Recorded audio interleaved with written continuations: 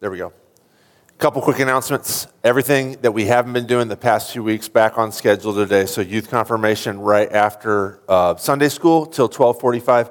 New members class from 6 o'clock to 7:30 p.m. Please feel free to join us for that if you're interested in that. Anybody's welcome to come to that. Lent services start this Wednesday. I'd like to strongly encourage you guys to come out. What I'm going to do this Lent is since we're doing the Revelation series on Sunday mornings, I'm going to preach through the gospel readings for Lent on Wednesday evenings. And then afterwards, after the service, we'll gather together downstairs and eat some food and hang out with each other. So please feel free to join us for that. Grab the guest register at the end of your aisle, sign that, pass that to the people sitting next to you. You can do attendance with the QR code in the guest register book. If you'd like, you can also give with the QR code. Make sure everybody on the aisle gets that. Also, announcements are on the sheet. Should be back there whenever you leave, announcing all the good stuff that's coming up. Okay, that's all I've got for this morning. Let me pray for us, and then we'll get into worship. Father, be with us today as we gather around your word and sacrament. And you know what we need, Lord. You know what we need more than we do. We desperately need you. We need the transcendent. We don't need more information. We don't need instructions on how to live. We don't even primarily need comfort, except to the extent that that comfort comes from you and the knowledge that you are meeting with us here this morning. Take away our shame. Take away the guilt that we have, all of us bringing in here. Take away our hopelessness in you. And we'll give you the credit for it. We praise you in your Son's name, in which we pray, amen. Let's sing the opening hymn.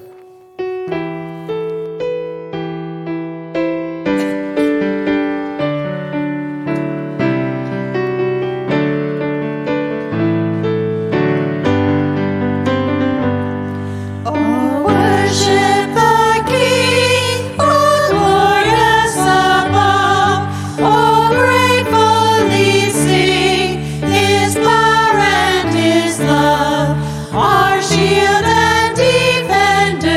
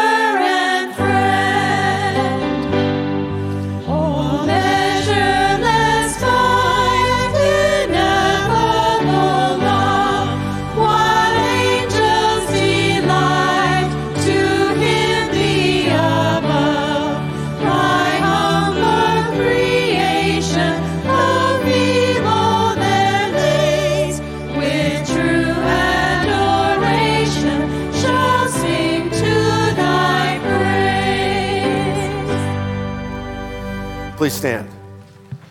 Let's continue in the name of the Father, and of the Son, and of the Holy Spirit.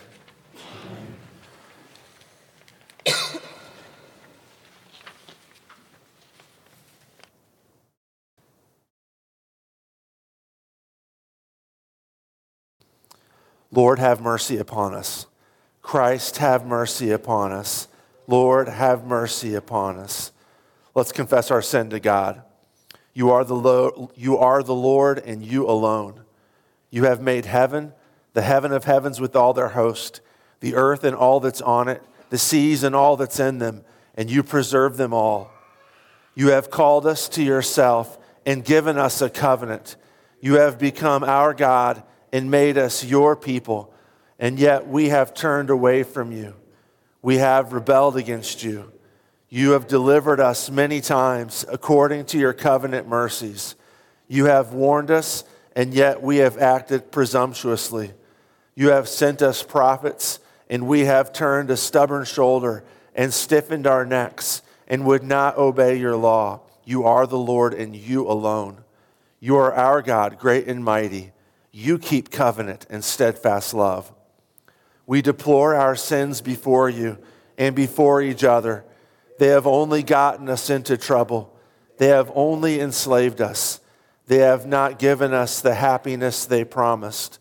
Deliver us from our sin and the power and attraction of sin through the faithful suffering and death of our Savior, Jesus Christ, whose intercession we plead and in whose name we pray. Amen. Because of Jesus, God has forgiven all our sin. Hear the gospel of Christ from Psalm 103. The Lord is merciful and gracious, slow to anger and abounding in steadfast love. He will not always accuse, nor will he keep his anger forever. He does not deal with us according to our sins, nor repay us according to our iniquities. For as the heavens are high above the earth, so great is his steadfast love toward those who fear him. As far as the east is from the west, so far he removes our transgressions from us. As a father has compassion for his children, so the Lord has compassion for those who fear him. Amen. I waited patiently for the Lord. He inclined to me and heard my cry. He drew me up from the pit of destruction, out of the miry bog, and set my feet upon a rock, making my steps secure. He put a new song in my mouth, a song of praise to our God. Many will see and fear and put their trust in the Lord. From Psalm 32, blessed is the one whose transgression is forgiven, whose sin is covered. Blessed is the man against whom the Lord counts no iniquity, and in whose spirit there is no deceit. For when I kept silent, my bones wasted away through my groaning all day long. For day and night your hand was heavy upon me. My strength was dried up as by the heat of summer. I acknowledged my sin to you, and I did not cover my iniquity.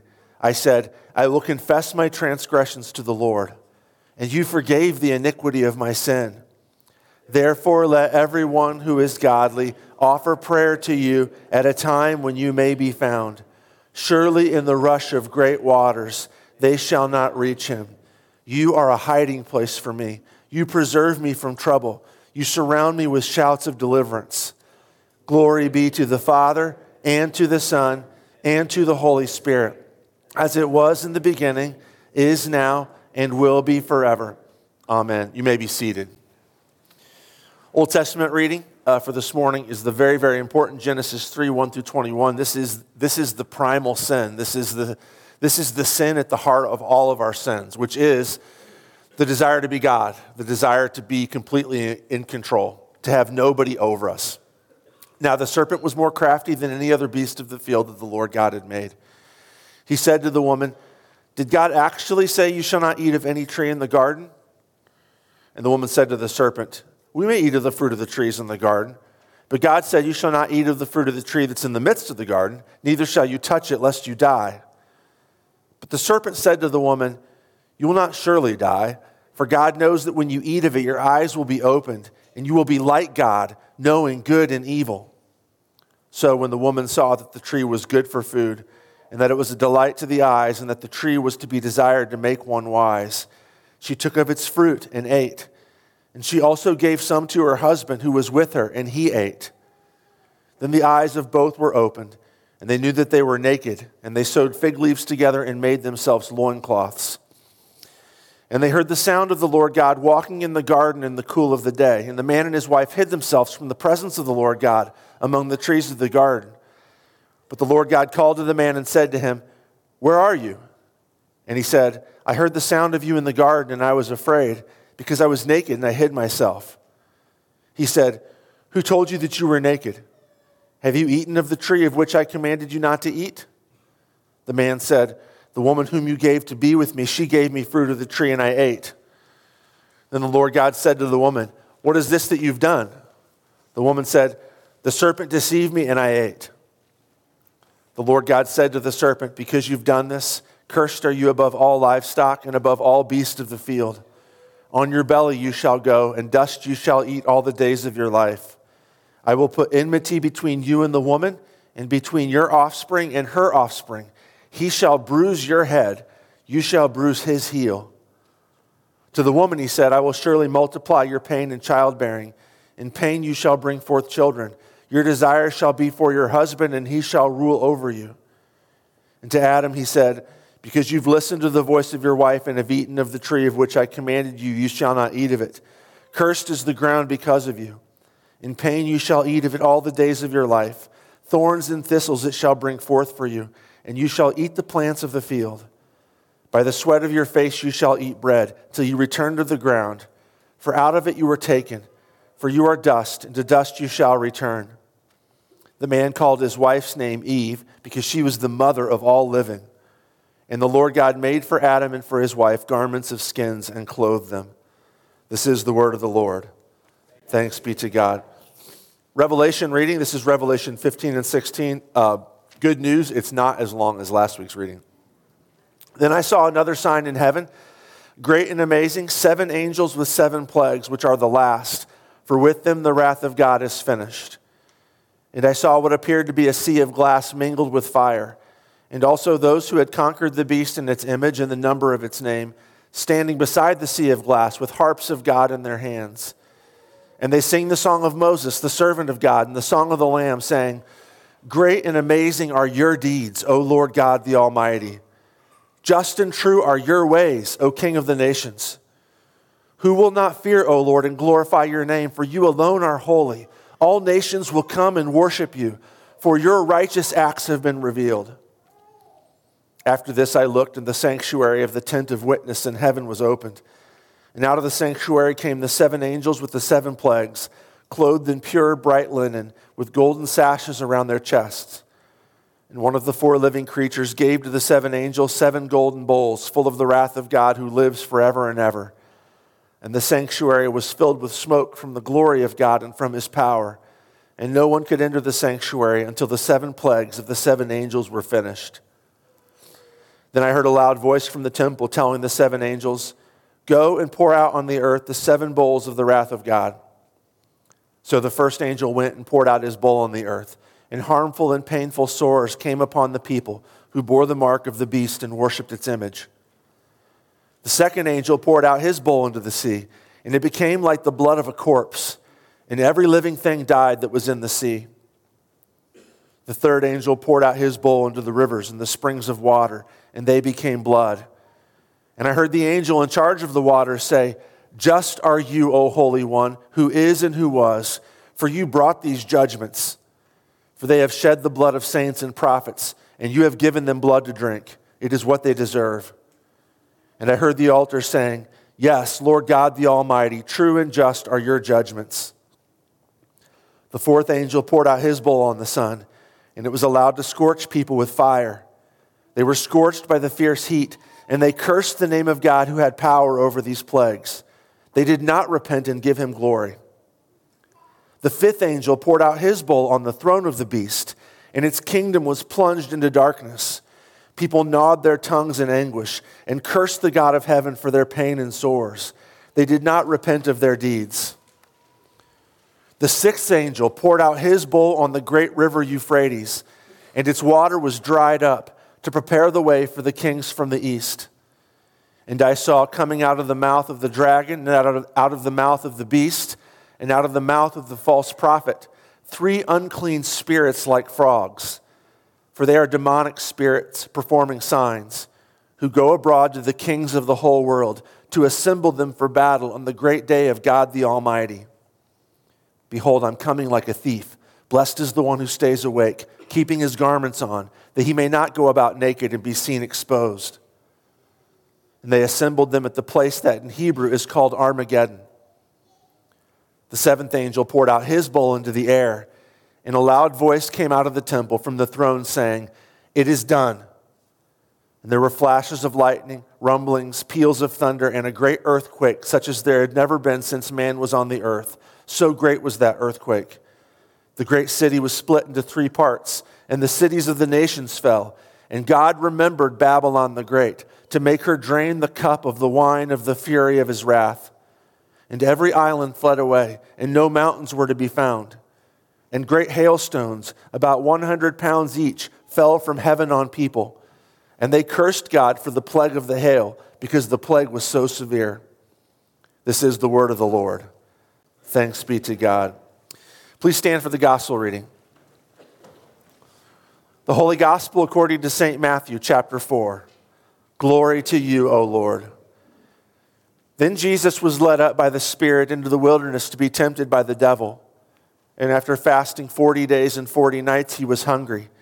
And the tempter came and said to him, "If you are the Son of God, command these stones to become loaves of bread." But he answered, "It is written, man shall not live by bread alone, but by every word that comes from the mouth of God."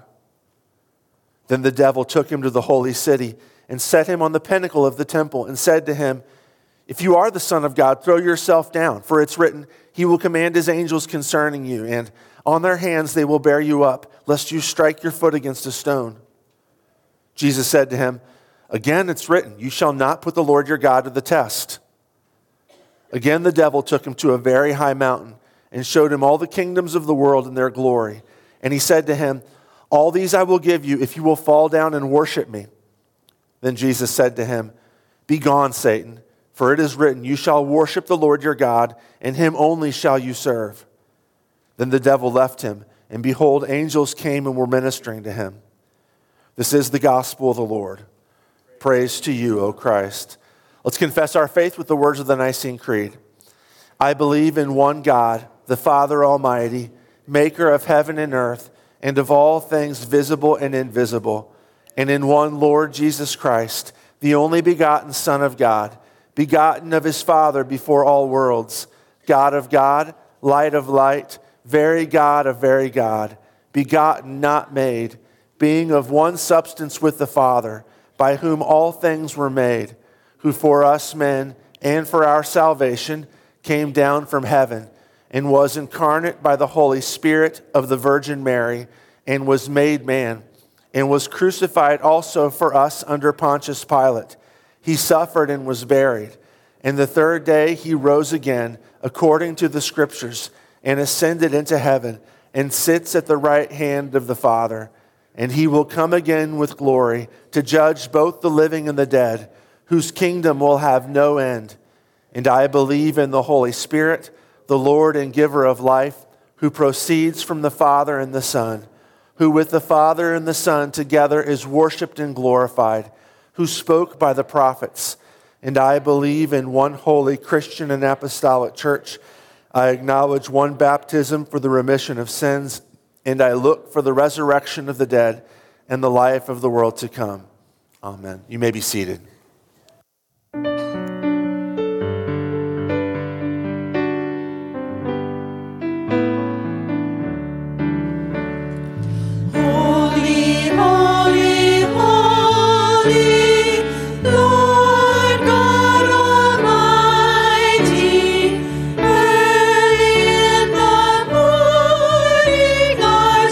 Shall rise to thee, holy.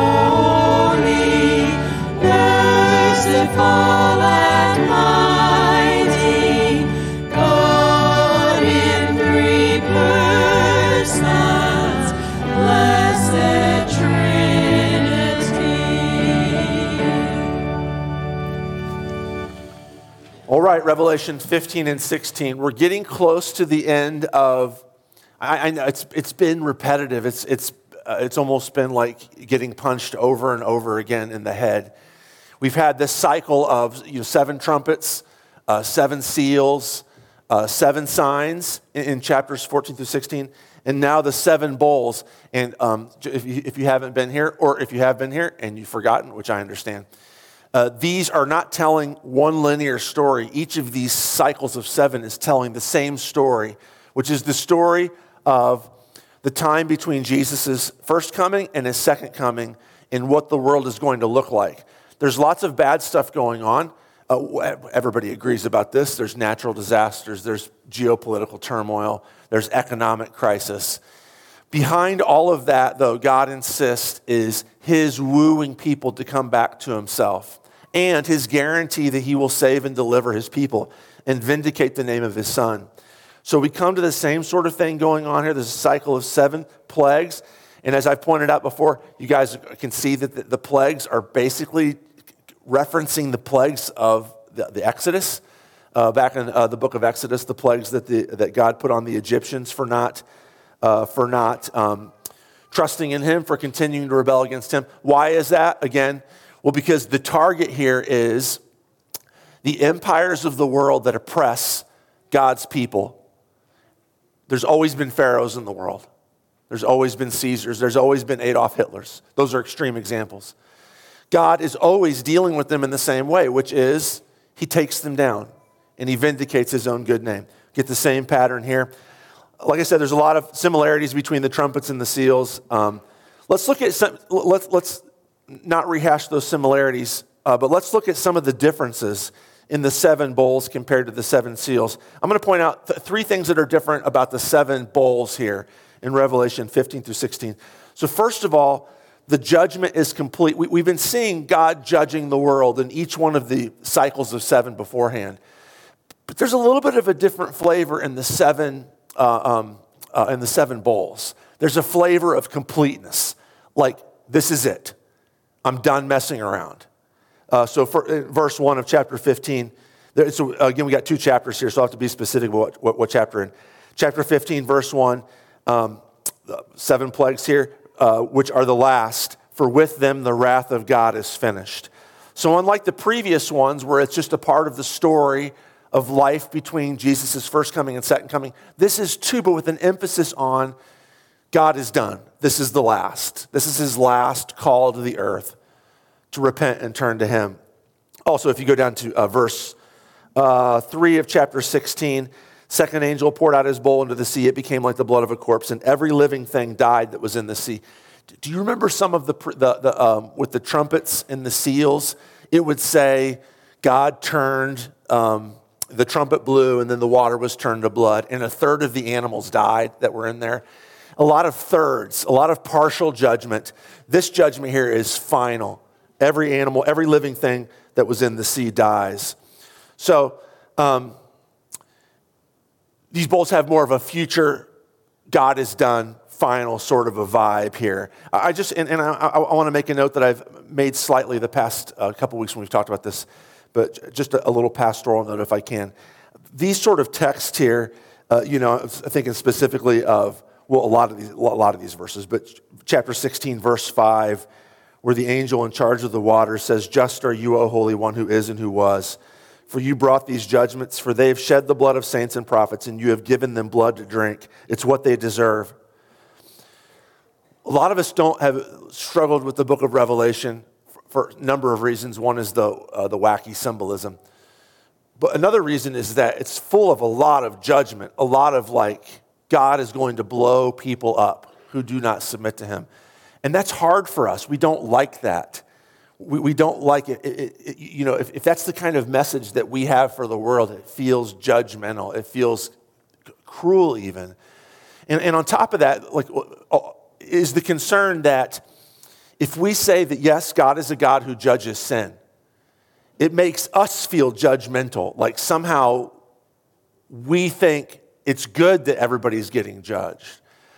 But can I point out to you, and I break this quote out once a year because it's such a good one.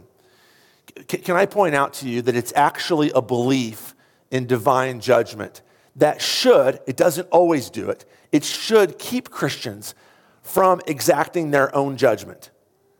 It's only a belief in divine judgment that keeps Christians saying, we don't have to retaliate because God will take care of it. There will be justice on the last day. If there is no God, the sense that I need to make right what's been done wrong to me is overwhelming. It's actually a belief that there is no God, which causes people to exact vengeance because they know the only way for them to get justice is to get it themselves. So there's this great quote by Miroslav Volf where this is the quote that I was offering you. He's Croatian. He lived through the Croatian Civil Wars, came to the States. He's now a professor of philosophy at Yale. But there's this great quote. He's a Christian. There's this great quote by him where he's basically saying it's a myth that a belief in a divine judging God causes people to be violent. Here's what he says. It takes the quiet of a suburban home for the birth of the thesis that human nonviolence results from the belief in God's refusal to judge. Now, that's kind of a mouthful there, but what he's saying is you basically have to live in the United States in a nice, peaceful, quiet community. It's only those people who can say, I can't believe in God because God's a God of judgment and I think judgment's wrong. You would have to live a pretty easy life to be comfortable saying, I don't believe in a God of judgment. He grew up in the Croatian Civil Wars.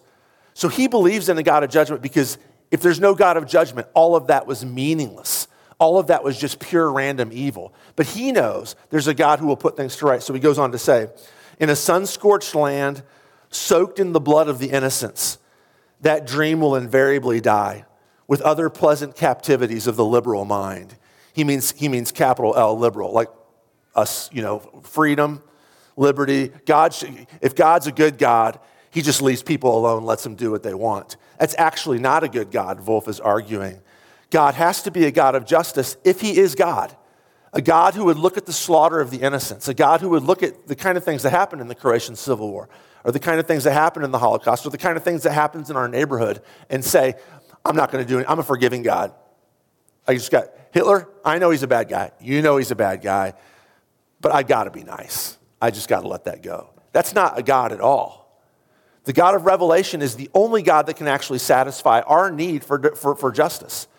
Else there's no way that justice will ever happen. So I know, and Volf's side point here is if you believe in a God of divine justice, that frees you to love everybody else, even if they do evil things to you, because you don't have to take care of it.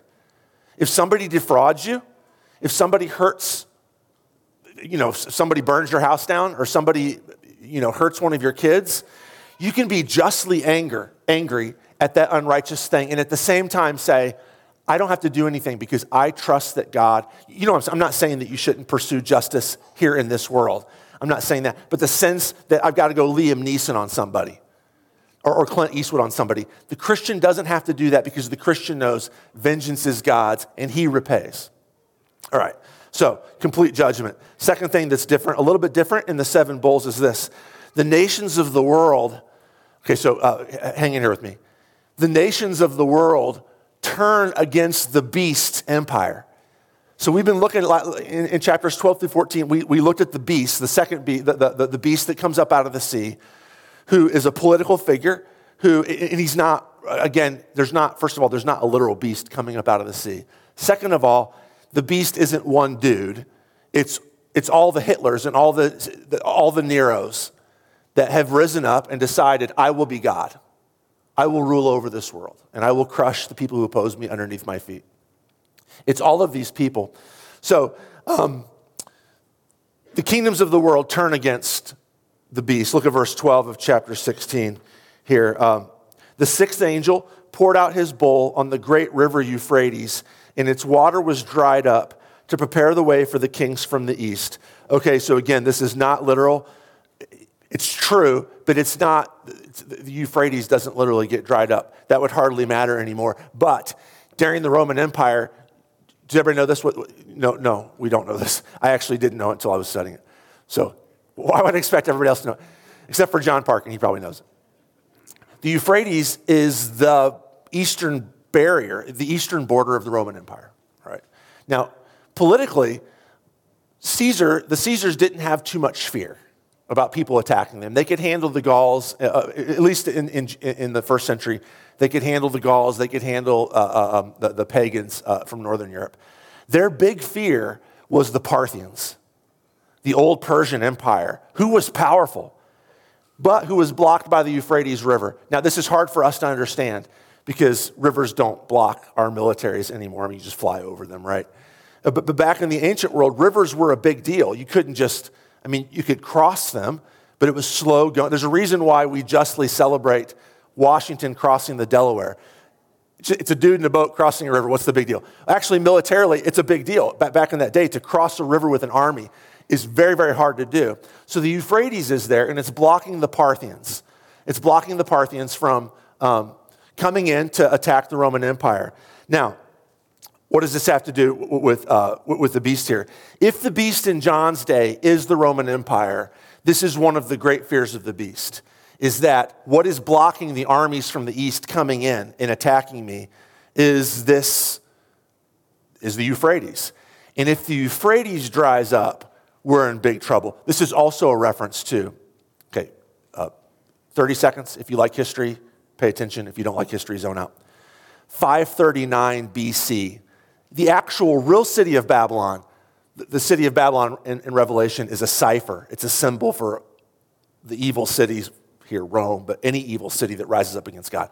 But the actual real city of Babylon in 539 BC was conquered by the Persian Empire. How? How did Cyrus do this? Well, he knew that he couldn't attack the walls of Babylon. They were too powerful. So at night, by the way, this story is told in the book of Daniel, not with all the details that Xenophon and Herodotus tell us from history, but basically the structure of it. You know, the Belteshazzar, the handwriting on the wall, that's the same story I'm telling you now. Cyrus diverts the Euphrates so that it dries up. And in the gate underneath the city walls that the Euphrates would go in and water the city, the Persian army went in through there to get inside the city. This is one of the great fears of the ancient world, that somebody will dry the Euphrates up and attack us unawares. The beast, it's going to happen. The beast thinks he rules the whole world, but the other nations are getting tired of him, sick of him, and are rising up against him. And there's going to be a huge battle where the nations of the world, not because they worship God, but because they're sick of the beast, attack the beast. Now, this happens in the Bible, doesn't it? Where God's people are delivered, not because God's people are really good militarily, but because God causes the bad guys to fight themselves. It happens more than once in the Old Testament. Think about the story of Gideon, where Gideon stands above the, who's the army that Gideon stands above? Midianites, thank you. Okay, thank you. The Midianites stands above the Midianites, and they hold the torches up, they smash the pitchers, and they yell, "The sword of the Lord," and of Gideon. And then what happens? They don't really have to fight at all because the Midianites freak out. God turns them on themselves, and they slaughter each other. Similar thing happening here in Revelation 16, verses 12 through 16. The enemies of God are turning on themselves. They're tired of, and why wouldn't they be tired of the beast? This is what happens with evil empires, is that they can't carry their own weight. The evil only carries them so far before there's an uprising from below that tries to topple them, and that's what's happening here. The dragon and the beast don't care, though. They want battle. And so this is really I don't know if you're keeping score at home, this is the wacky detail from this text. Verse 13, I saw coming out of the mouth of the dragon and out of the mouth of the beast and out of the mouth of the false prophet. So remember from last week, the two beasts, the one from the sea and the one from the land. This is the first time that the second beast is called a false prophet. I'll get back to that in just a few minutes. 3 unclean spirits like frogs coming out of their mouth.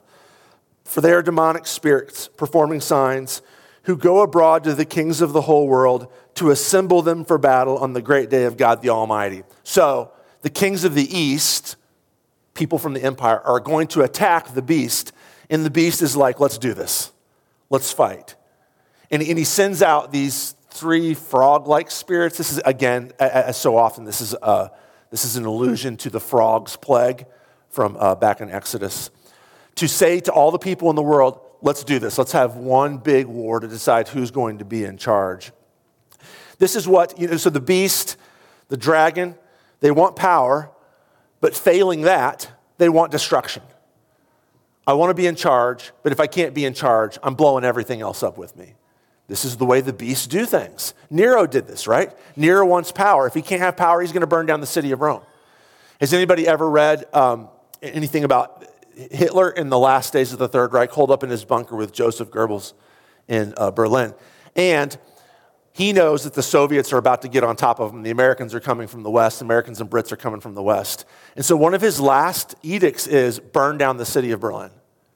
If I can't be in charge, I want to destroy everybody. And some of his underlings said, behind his back, of course, we're not doing that. That's nuts. But he's the beast. This is what he does. I want power. If I can't have power, I'm going to destroy what I can't have. There's lots of little mini beasts in the world today too, which are just as beastly as Hitler or Nero or Pharaoh, who say, I want this, and if I can't have it, I'm going to destroy it. I want this promotion at the office, and if I can't have it, I'm going to undermine what's going on at work. I want this relationship, and if I can't have that relationship with that person, I'm going to undermine every other relationship that person has with other people. It's a very beastly thing to do. It's very Revelation 16. But the fourth thing I want to point out here is that this is God's battle. This is God's battle. This is the great day of God the Almighty. Into verse 14. So the nations of the world are going to turn on each other, but it is God's battle. God is in charge of it. He oversees it, just like he did with Gideon and the Midianites. God is overseeing it and saying, I'm going to use this for them to destroy themselves and so that I can reign supreme. It also includes, oh, by the way, Armageddon.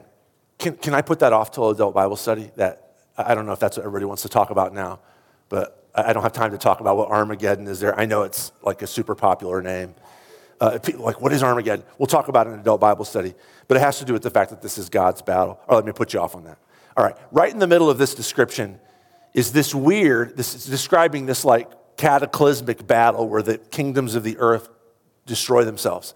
And right in the middle of that is this weird parenthetical comment by Jesus in verse 15. Behold, I'm coming like a thief. Blessed is the one who stays awake, keeping his garments on, that he may not go about naked and be seen exposed. This is a little bit random if you believe in randomness. If not, this is God's sovereignty. That we read Genesis 3 this morning, where nakedness is a sign of hiding against God. Nakedness is a sign of rebellion against God here. And why in the description, right in the middle of the description of Armageddon, would God say to his people, would Jesus say to his people, behold, I'm coming like a thief. Blessed is the one who stays awake.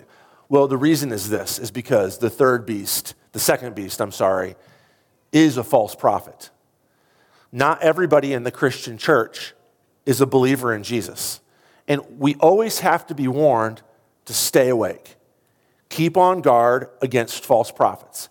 Keep on guard against teaching which appears to be Christian, but actually is working on the side of the beast. Keep on guard against teaching which says Christianity is great, but really what's important is power and control or pleasure. Paul's fighting this all through his letters. 2 Corinthians is the classic example. There are super apostles, he calls them in the church, who are teaching the church, Jesus is good. But what Jesus does, unlike that Paul guy, what Jesus does is he gives us power, he gives us cultural relevance, he makes us rich, he gives us pleasure. That's beastly. Paul actually says it's anathema. It's a false gospel. The Christian church always has to be on guard against it because it's always tempting for us to side for the beast over against Jesus. So right in the middle of this description of Armageddon is this warning. Behold, I'm coming like a thief. Keep your garments on. Be ready for the day that I return. Okay, that's the second thing. Third thing, there's a direct refusal to repent. Unlike in the other, in the trumpets and in the seals, the plagues happen, and it doesn't really say much about the response of the people to the plagues. But here with the 7 bowls, you do get that. Look at verse 9 of chapter 16. They're scorched by the heat of the 4th bowl. And what do? End of verse 9. They cursed the name of God who had power over these plagues. They did not repent and give him glory. They cursed God's name because of these plagues. So there seems to be a growing awareness that there is a divine being who's doing bad stuff to us. There's a divine being and they're cursing God for doing that. Same thing down in verse 11. The fifth bowl happens. The kingdom of the beast is plunged into darkness, which, by the way, is probably why the kings of the east are now opposed to him, because there seems to be some sort of disorder or loss of strength or viability in the beast reign, which this is what happens to beast. They cursed the God of heaven for their pain and sores. They did not repent of their deeds.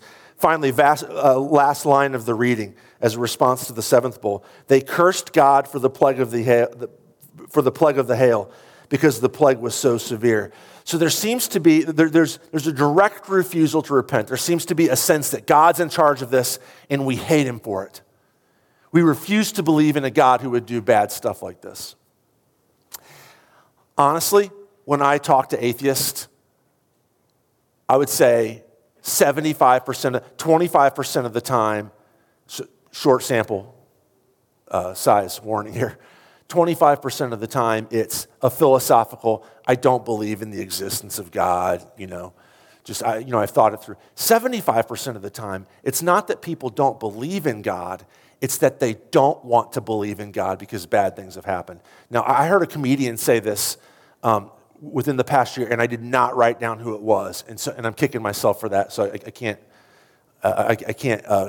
fact check this, but the comedian said something along the lines of things were going, and this is old, it's like in the 1960s, things were going really bad in their life. This is a person who doesn't believe in God. Things are going really bad in their life, and they kind of shook their fist to heaven and said, God, why are you doing this to me? Is it because I don't believe in you?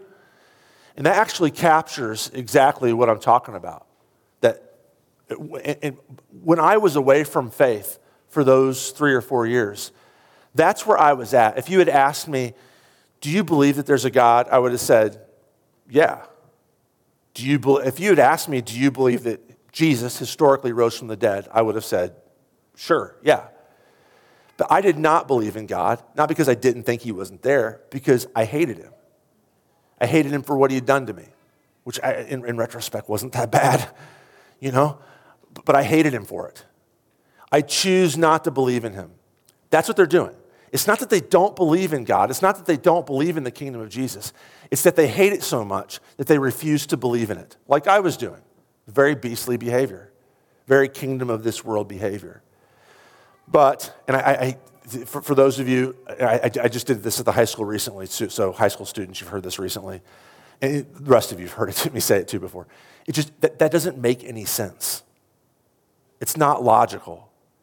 If God is there, he's there. And the point isn't, do I like him or not? He doesn't actually invite me to like him. There are lots of times in the Bible when people don't like God because of stuff he's done to them. Check out the book of Job. But to say, I refuse to believe in him because I don't like him, makes the same sort of sense that shaking your fist, standing on the beach and shaking your fist at the oncoming tsunami and saying, I refuse to believe in that tsunami because I hate what it's going to do to my village. Makes no sense. You can shake your fist, but it doesn't take the tsunami away. God is God and he's there. And like him, love him, hate him, confused by him, all of that is in some sense irrelevant. If he is the God who is there, he wants us to obey him. He wants us to believe in him. He wants us to submit to him. And then he'll sort out the rest of the stuff. He will woo us to like him. He will woo us to love him and to learn to trust him. But it doesn't make any sense to say, I refuse to believe in him because I don't like him. If he's there, he's there. And that's the problem that these people have had. This is a better position in some sense to be in because at least you know that God's there and they're acknowledging his sovereignty and saying, we hate him for what he's doing to us. But it's also scarier because now the cards are on the table. And once you're willing, like I told you, I've been there. Once you're willing to make that commitment and say, I don't care if he is God, I don't care if I'm tiny, I hate him, you're oh so much more close to damning yourself. Not him damning you, damning yourself. Just like you don't blame the tsunami if you stand on the beach and shake your fist at it and it overwhelms you and drowns you. You don't say, man, why is the tsunami so mean? That's what tsunamis do. It's my fault for standing there on the beach and shaking my fist at it. And so in some ways, it's more scary. So here's the three differences. There's a complete final judgment here. The nations of the world turning on the beast empire, which I think is an intriguing detail. And then finally, the third one is the direct refusal of the citizens of the beast kingdom, of the citizens of the world's kingdoms, to repent. What's the same thing? And this will be very short. What's the same message from the previous cycles? Three things. First of all, God remembers. Second of all, God redeems. And then third of all, God reveals his righteous acts to the nations.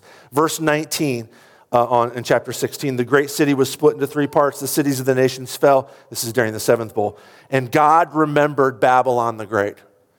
God remembered Babylon the Great. Now, for those of you who are in Miroslav Volf's position, which isn't many of you to that extreme, but all of you are in the position to some extent of having been wronged in your life, of having been betrayed, of having been misused, of having things go south for you. Remember that God remembers. God, it's so tempting when things go south to be like, God, where are you at? The Bible consistently promises that God sees. He knows. He will make it right. God remembers what Babylon has done. God remembers how Babylon has hurt his people. And he sees it and he will undo it. He will vindicate his people. He will punish those who have shed the blood of his people. He will punish the wrongs that he's done to you, the wrongs that have been done to you. Now, one of two ways, right? Either, look, and I said this last Sunday, he'll either punish, like if the person who's wronged you repents and trusts in Jesus, he will judge that wrong in his son, Jesus Christ. If they don't, though, he will take care of it on the last day. He will punish them on the last day. Second thing, God redeems. This is on a happier note. Chapter 15 and verse 3, there's this great song that they say that it's the song of Moses, the servant of God, and the song of... Why does it say the song of Moses? Moses ain't showing up in the story. Well, it's a song of Moses because like so many of the plagues, this is going back to Exodus and the plague narratives. What's the song of Moses in Exodus? God delivers his people with the plagues. They cross the Red Sea. And at the end of Exodus 14, God says, Moses sang this incredible song. And then Moses and Miriam and the people of Israel sing this song in chapter 15. Now, you go read it on your own, the song in chapter 15. But basically the gist of it is this. God punishes the people who oppress his people. God will punish the people who oppress his people because God is the king.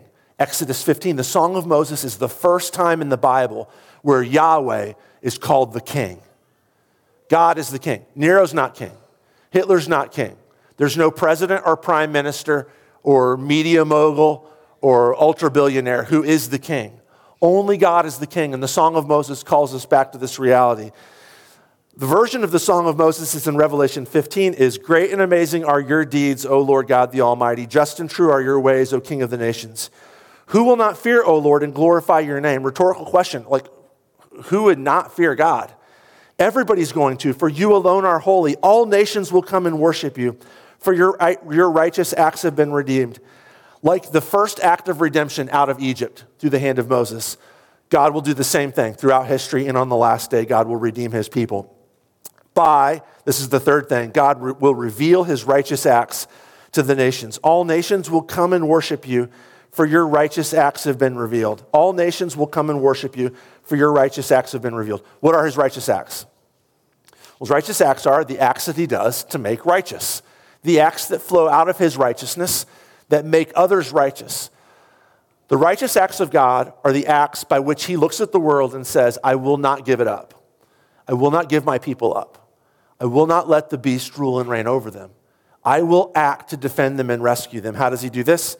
He does this by actually writing himself into the story, by becoming a human being and coming here to bring about his kingdom, to die on the cross so that our deaths, whether by the hand of the beast or by the hand of a plague or by the hand of old age, will be swallowed up in his own death, so that when he rises from the dead, it guarantees that we will live forever. Newness of life, and more than that, it guarantees that his entire creation will one day be fixed.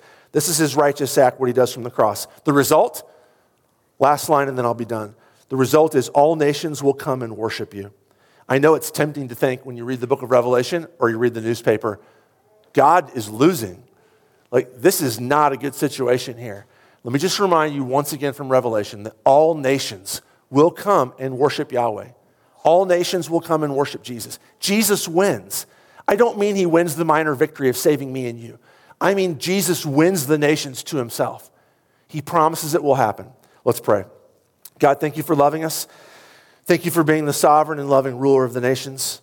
Rescue us, Father. Defend us from the beast and from the dragon and from the false prophets of our world.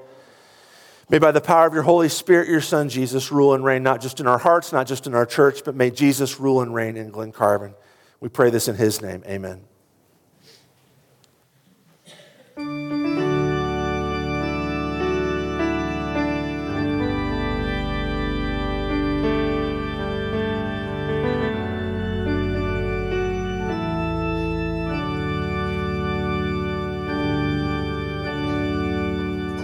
How deep the Father's love for us, how vast beyond all measure, that he should give his only Son to make a wretch his treasure.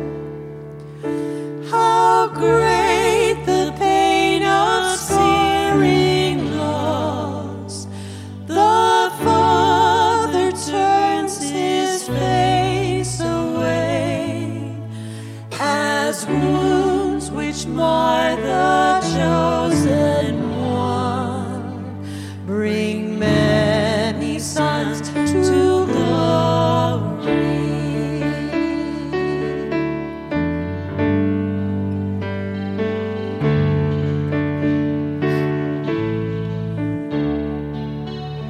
Behold the man upon the cross, my sin upon his shoulders.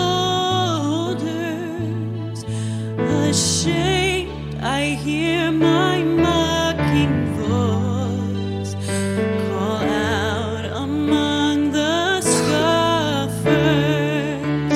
It was my sin that held him there until it was accomplished. His dying breath has brought me life. I know that it is finished.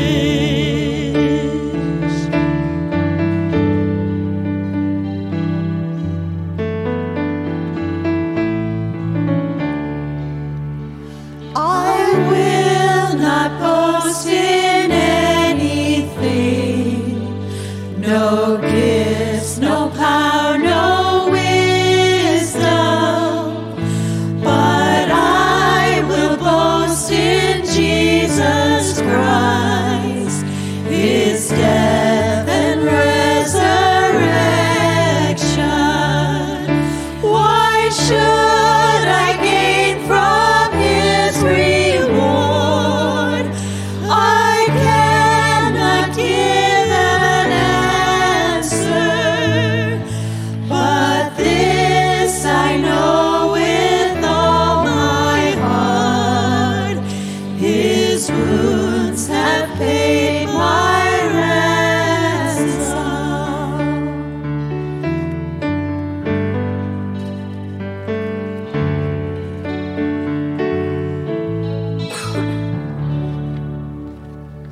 Let's stand for prayer. Father, thank you for loving us. Thank you for all the goodness and all the grace you've given us and all the mercy you've poured out on us. And thank you for rescuing us from, not from this world in the sense of your creation, which you are devoted to and which you love, but thank you for rescuing us from this world system of values where your good gifts are treated as ultimate, where money and sex and power are not seen as gifts from you, but as they're tools that the enemy uses to control us. Thank you for rescuing from that and redeeming us to your Son, Jesus Christ, and freeing us and empowering us to love and serve each other, to make a relationship and responsibility the goal of your kingdom in our lives. Lord, in your mercy, we thank you for all your good gifts, especially for your gift of life, and we thank you especially this morning for the birth of Ruby to Joe and Meg, and for the health of mother and child, and pray that you would be with her, pour out your Holy Spirit on her, draw her quickly to the waters of baptism. Never let there be a moment in her life when she isn't aware and doesn't believe that you, God, love her and that she belongs to you and that she's your daughter. And be with Meg too. Father, give her physically strength and give Joe and Meg the grace of loving unconditionally one that cannot serve them back at this moment, but in the name of Jesus to raise this child. And for all of us, Father, who are parents, grandparents, or who have kids that we take care of in whatever realm, give us the grace and the mercy and the strength from the Holy Spirit to love and serve these people in your name. Lord, in your mercy. Father, I pray that you'd be with the ministries of our church. I pray this morning that you be with our community groups and that you be with Shanna, who leads those. And in those groups, as we gather together and get involved with each other's lives and pray with each other and read your word together and learn to be weak and vulnerable with each other. Father, allow us to see the glory of your resurrected Son. Allow us to find healing and wholeness. Allow us to be turned outside of ourselves and into relationship to you. Father, we also pray for Josh and Coco Lang, who are ministering in China in your name, and we pray that you would bless them there and that you would guide and care for them in their ministry and as they live gospel lives there and speak the words of your truth in that context, that believers would be sanctified and that unbelievers would be drawn to you. Protect them and provide for them physically too. Lord, in your mercy. Be with everyone here this morning who's worried, who is facing physical health problems, mental health issues, people who are mourning the loss of loved ones, or people who are worried about death, their death, or the death of others. Be with all of us who battle anxiety. Be with us who battle apathy, Lord, and malaise, and feeling like there's hopelessness and there's no meaning. Father, would you give us, all of us, whatever category we fall into, or categories we fall into, there, would you give us hope and healing in the resurrection of your Son, Jesus. Lord, in your mercy. We can only pray these things, Father, because you have invited us into your throne room, because you have not just justified us, but you've adopted us as your children. You've given us the spirit of adoption by which we cry, Abba, Father. We know that you are our Father. And so we come to you in the name of your Son, Jesus, in the name of our brother, Jesus, and ask these prayers in your name, asking you to accomplish them according to your will, for your glory, and for our good. We pray this in Jesus' name. Amen. The Lord be with you. Lift up your hearts. Let us give thanks to the Lord our God. It is truly good, right, and salutary that we should at all times and in all places give thanks to you, O Lord, Holy Father, Almighty and everlasting God, for the countless blessings you so freely bestow on us and all creation. Above all, we give thanks for your boundless love shown to us when you sent your only begotten Son, Jesus Christ, into our flesh and laid on him our sin, giving him into death that we might not die eternally, because he is now risen from the dead and lives and reigns to all eternity. All who believe in him will overcome sin and death and will rise again to new life. Therefore, with angels and archangels and with all the company of heaven, we laud and magnify your glorious name, evermore praising you and saying, Holy, holy, holy, Lord God of hosts. Heaven and earth are full of your glory. Hosanna in the highest. Blessed is he that comes in the name of the Lord. Glory to you, O Lord, in the highest. Now let's pray in Jesus' name the prayer that he taught us. Our Father, who art in heaven, hallowed be thy name. Thy kingdom come, thy will be done, on earth as it is in heaven. Give us this day our daily bread, and forgive us our trespasses, as we forgive those who trespass against us. And lead us not into temptation, but deliver us from evil. For thine is the kingdom, and the power, and the glory, forever and ever. Amen. Our Lord Jesus Christ, on the night when he was betrayed, took bread, and when he had given thanks, he broke it and gave it to his disciples and said, Take, eat. This is my body given for you. Do this in remembrance of me. In the same way, he also took the cup after supper, and when he had given thanks, he gave it to them, saying, Drink of it, all of you. This cup is the new covenant in my blood, shed for you for the forgiveness of all your sins. Do this as often as you drink it in remembrance of me. The peace of the Lord be with you always. Amen. Jesus, Lamb of God, have mercy on us. Jesus, bearer of our sins, have mercy on us. Jesus, Redeemer of the world, grant us peace. Amen. You may be seated.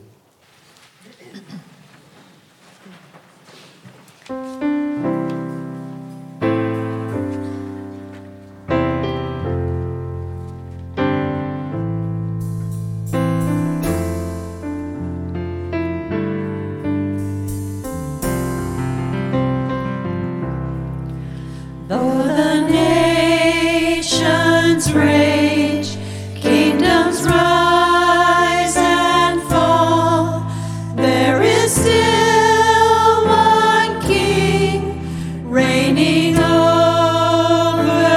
all. So I will not fear, for this truth remains, that my God is the Ancient of Days. None above him, none before him, all of time in his hands. For his throne it shall remain and ever stand. All the power, all the glory, I will trust in his name. For my God is the Ancient of Days. Though the dread of night overwhelms my soul, he is here with me. I am not alone. Oh, his love is sure, and he knows my name. For my God is the Ancient of Days. None above him, none before him, all of time in his hands. For his throne it shall remain and ever stand. All the power, all the glory, I will trust in his name. For my God is the Ancient of Days. Though I may not see what the future brings, I will watch and wait for the Savior King. Then my joy complete, standing face to face in the presence of the Ancient of Days. None above him, none before him, all of time in his hands. For his throne it shall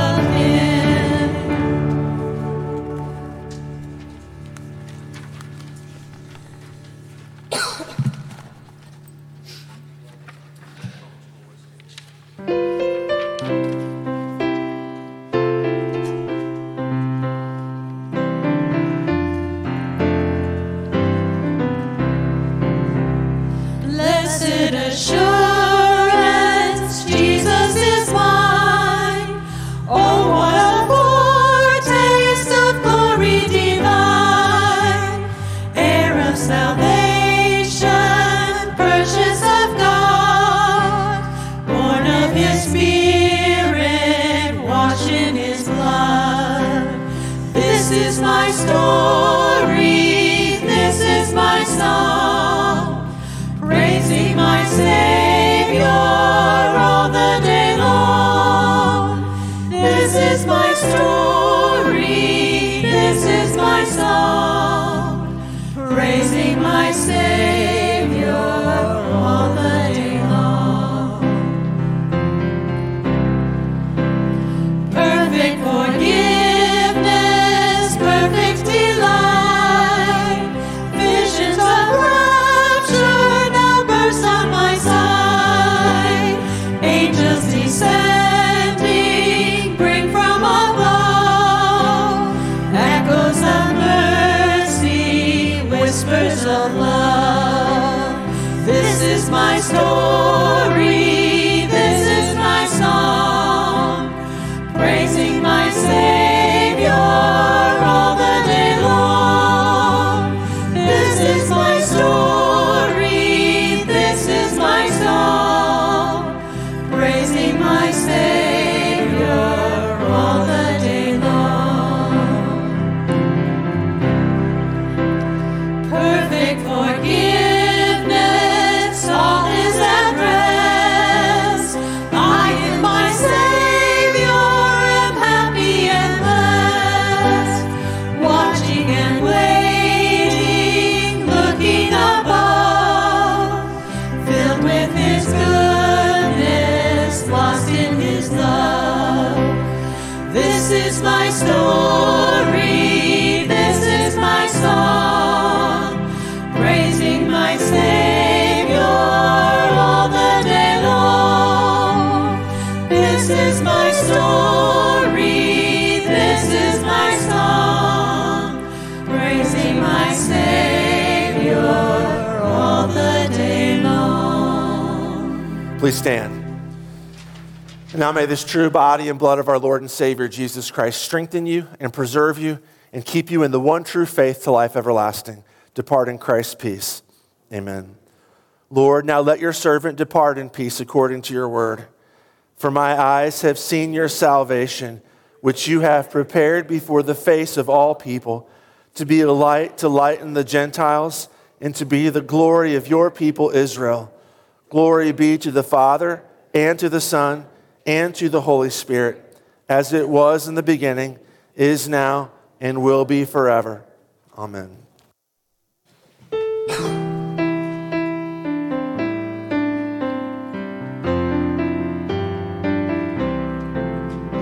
This is my Father's world, and to my listening ears, all nature sings and round me rings the music of the spheres. This is my Father's world, I rest me in the thought of rocks and trees, of skies and seas, His hand of wonders wrought. This is my Father's world, the birds their carols raise, the morning light, the lily white, declare their Maker's praise. This is my Father's world, He shines in all that's fair. In the rustling grass I hear Him pass, He speaks to me everywhere. This is my Father's world, oh let me ne'er forget that though the wrong seems oft so strong, God is the ruler yet. This is my Father's world, the battle is not done. Jesus who died shall be satisfied, and earth and heaven be one. Let us bless the Lord. Lord bless you and keep you. The Lord make His face shine upon you and be gracious unto you. The Lord lift up His countenance upon you and give you His peace. Look around Find somebody that you have not talked to recently or that you don't recognize. Build community. Go in peace.